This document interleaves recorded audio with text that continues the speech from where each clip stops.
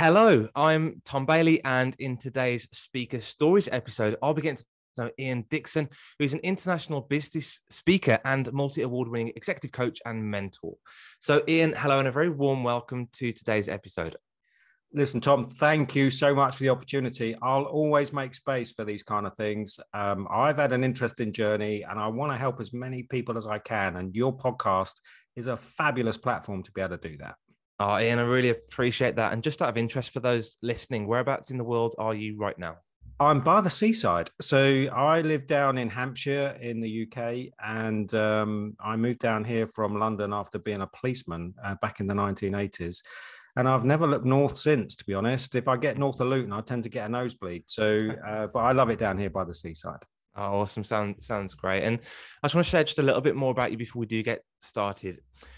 So I have stalked Ian online on his website and read his bio, and I've discovered that he has delivered over 500 keynote speeches, seminars, leadership training, and presentations globally, and has previously been crowned the European Seminar Coach of the Year. He's been coaching for 17 years, and in that time has coached over 600 businesses. So clearly today, an accomplished speaker, Ian, but I'd love to ask, has it always been this way? Were you always a great speaker, or were things a little shaky in the beginning? Shaky is probably not the word, really. Petrified, which is a common, we fear speaking more than dying, all the old cliche things. I was that person. I am naturally an introvert. So let me give you the takeaway line right at the start of our podcast today.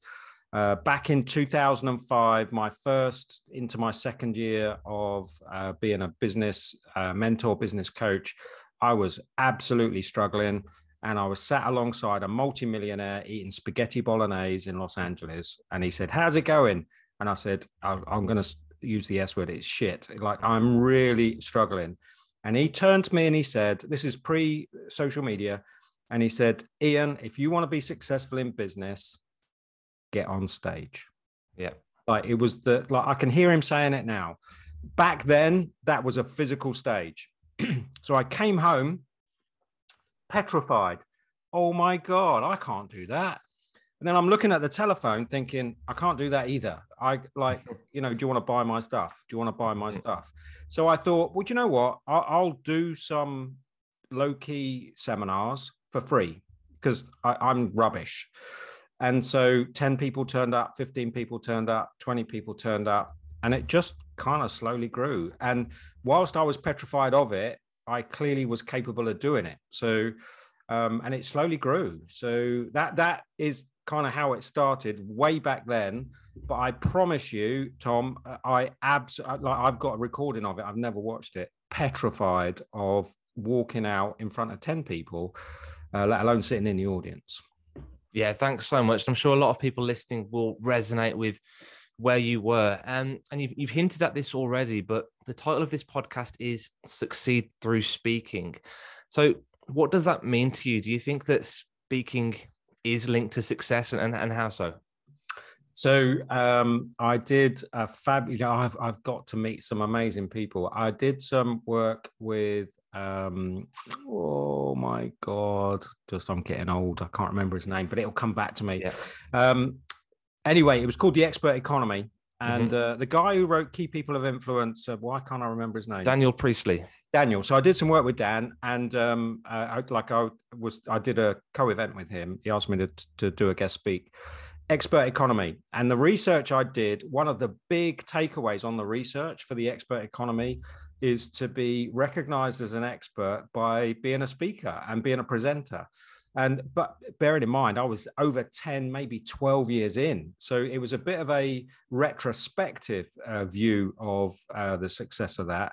But then this whole thing about, to be successful in business, get on stage, started to resonate with me. I think, well, that's why this has happened then. So people in my community in Hampshire, before, we ended up on Zoom, people would ask, who should I speak to about? And they'd say, speak to that guy because he does free events. He's a speaker. He knows his stuff. Mm-hmm. So I think anybody that steps out onto a stage, whether that be, this is a stage nowadays, or a physical stage that is confident, capable, and delivers good content, massively increases the expert needle. So, and so then people will start, one of the things I used to say about my events, the worst thing that will happen is 25, 30 people will go away and say nice things. Like, even if they don't want to buy my stuff, they'll say, you should go to that. It's quite good. Yeah. So the long and short is, it's not for everybody. I'm not going to pretend that not everyone can be a leader. I don't, I'm a big believer in the fact that it's a lot of this is DNA. You'll never catch me catching Usain Bolt. So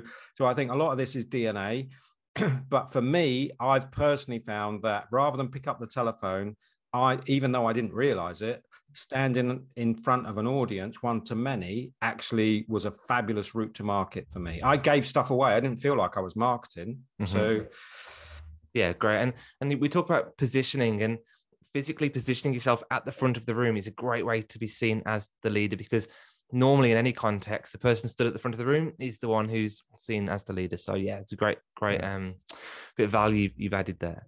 So when you think about public speaking then, and obviously you are a speaker now, how much of your career success or success in life would you attribute to your ability to stand up and speak in public?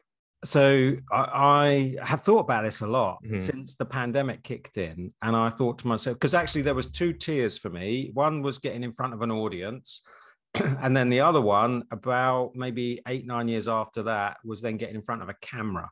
Yeah, and actually, it's a very different thing altogether. So there are a little bit of crossover, but a real big thing for me over 2 years ago was the realization: if I hadn't gone on that journey, I'd probably be driving a bus now. So, I don't think I would have survived.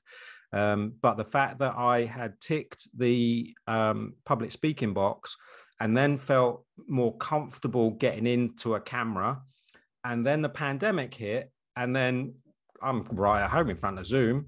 Listen, everyone's catching up, don't get me wrong, but I was right at home in front of Zoom. So like, to the extent within less than 9 months of doing coaching meetings on Zoom, doing some speaking events on Zoom, I was actually traveling the world in my slippers, training how to deliver content on Zoom.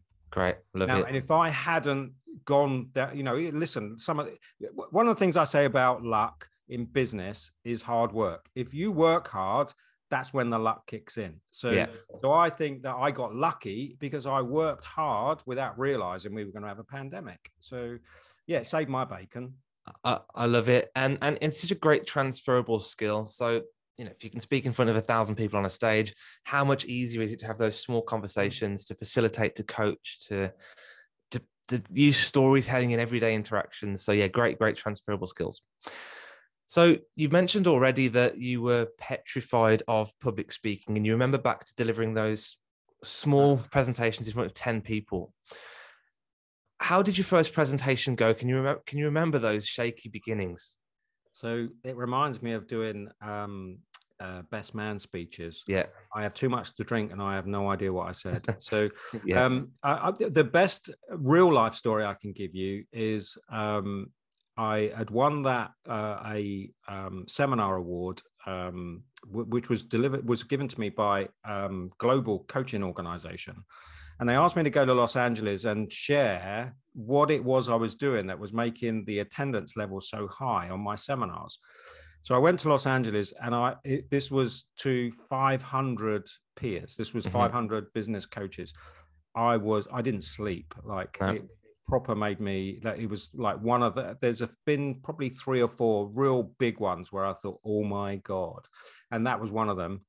I have no recollection, Tom. I honestly, to this day, I can remember going into a side room in the hotel that was stacked with chairs and grizzling afterwards because I felt like I'd failed. I'd bigged up the opportunity. I thought, oh my God, this is how wonderful is this? How far have I come? I did my talk and I came off and I felt like I'd fluffed it and I missed stuff, and it's all a blur, but I went off and hid myself away and had a bit of a grizzle because I thought, it's a one-shot thing. I'm never going to get this opportunity again. But I put too much pressure on myself, and actually all the feedback I got was amazing. So, but personally, I put too much pressure on myself. So I think a bit, if we're looking for messages or lessons, is not to take it too seriously. You know, ums and ahs, so what? You know, we're all capable of communicating. So, you know, it doesn't matter whether it's 1 or 10 or 50 or 100. And the top tip, actually, once it gets to a certain level, you can't see them all anyway. So I completely agree. And one of the biggest lessons I had to learn was that most of the people sat in that audience actually want you to do well. Of course, no one wants you to fail. No, they've decided. Some of them are paid money. You know, exactly. they want some good stuff. They've either invested money or time to come and listen to you, so they're sat there wanting you to do a great job. So, yeah, you're putting so much pressure on yourself, and you almost think that the audience are putting pressure on you, but in reality, it's not the case. So, when you do think back to that first presentation, then what advice do you wish that you could give to a young Ian? Oh, that's a great question. So, that's a great question, because I don't want this to sound, because I am genuinely an introvert and I'm modest. You know, I still get imposter syndrome. Yeah. I genuinely feel like I did an okay job with it. Right. So, so a piece of advice I would give myself back at the start is don't get hooked. And I've listened to some of your videos.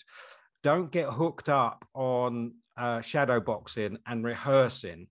Actually, there is the best piece of advice I can give you is get in front of real people, because it's impossible to articulate the feel and the energy that you'll get back.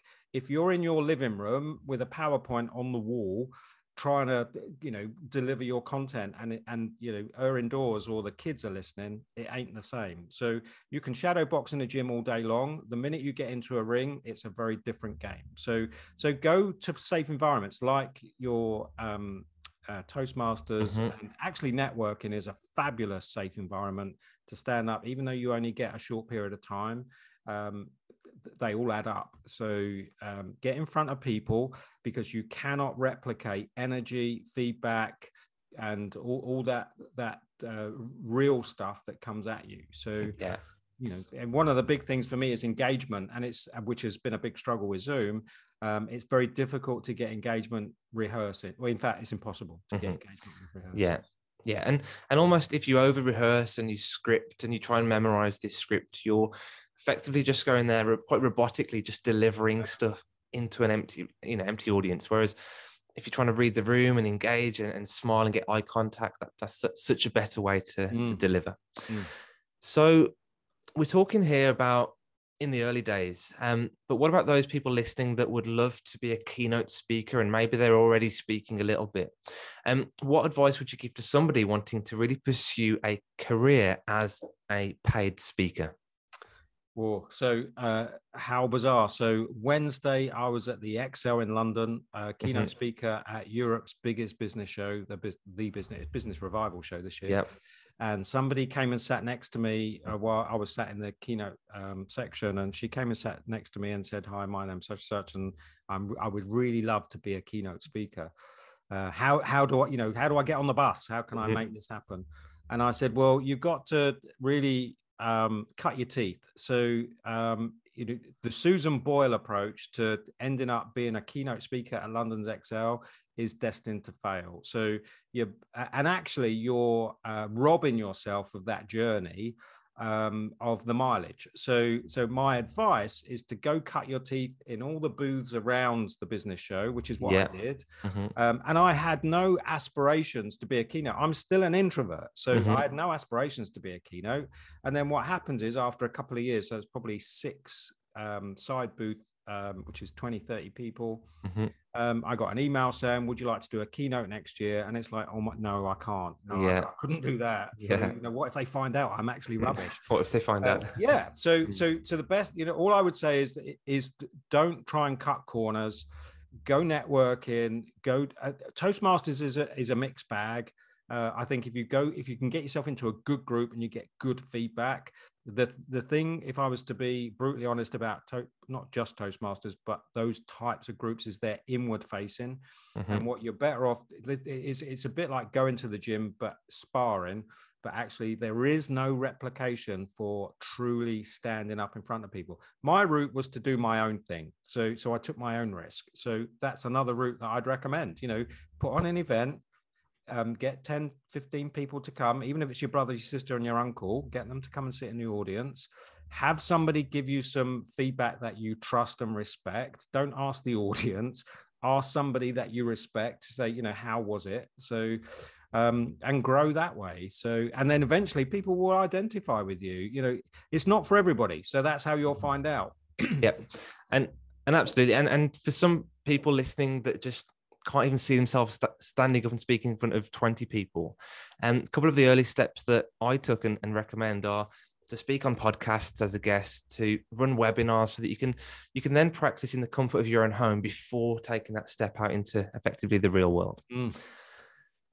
Great. So thank you so much for that answer. So another question I like to ask speakers is around resources. We've talked about advice and guidance, but are there any particular resources, books, and anything at all that you've utilized over the past few years to really help you develop as a speaker?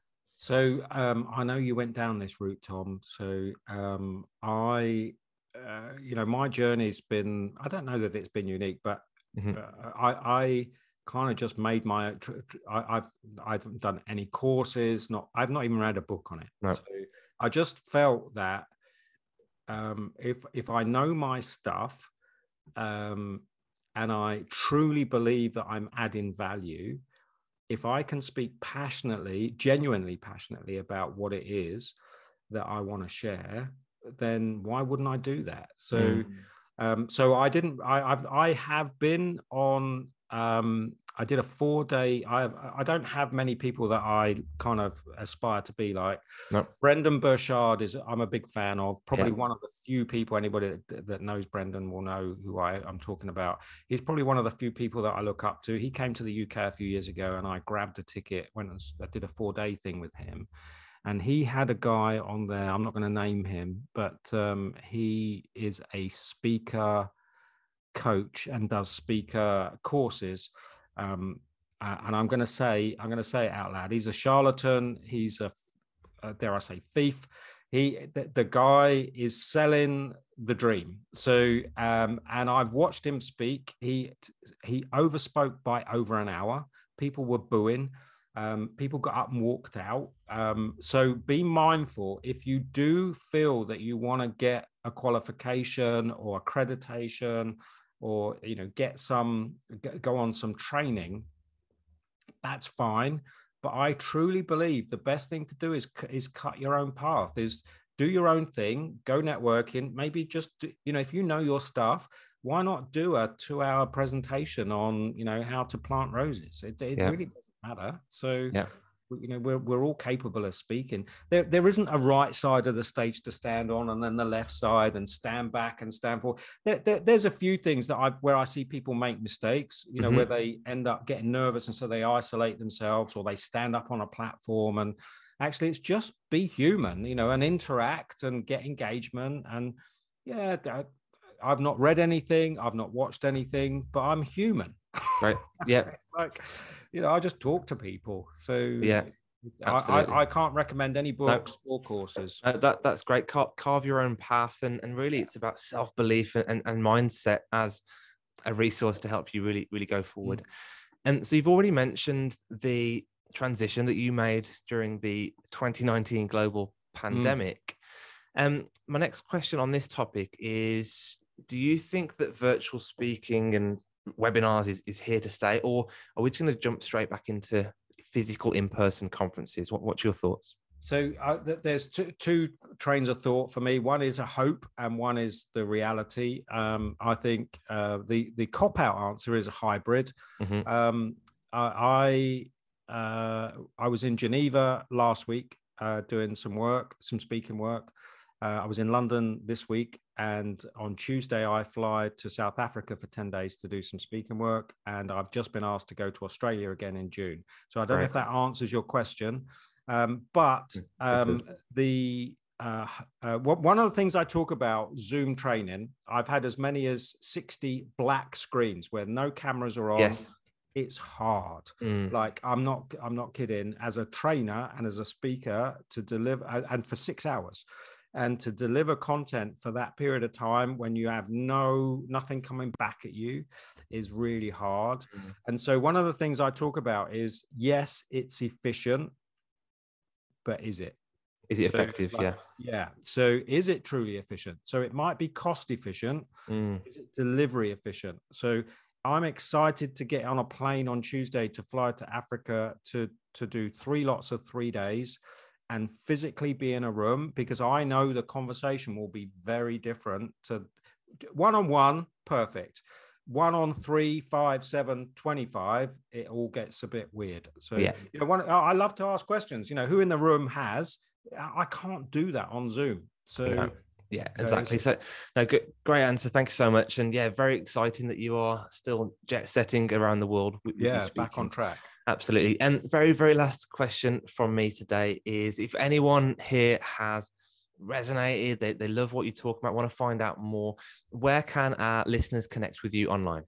So I'm very proud of this, and I've got a very technical friend that has verified it. If you type my name into Google, I'm on page 1 anywhere in the world. And amazing. I look skyward, and my mum would be incredibly proud of that. Because there's lots of Ian Dixons in the world. But I'm big on the socials. Just put my name into Google. I have over 100 videos on YouTube. I'm big on Facebook, LinkedIn, one of the world's top coaches to follow on Twitter.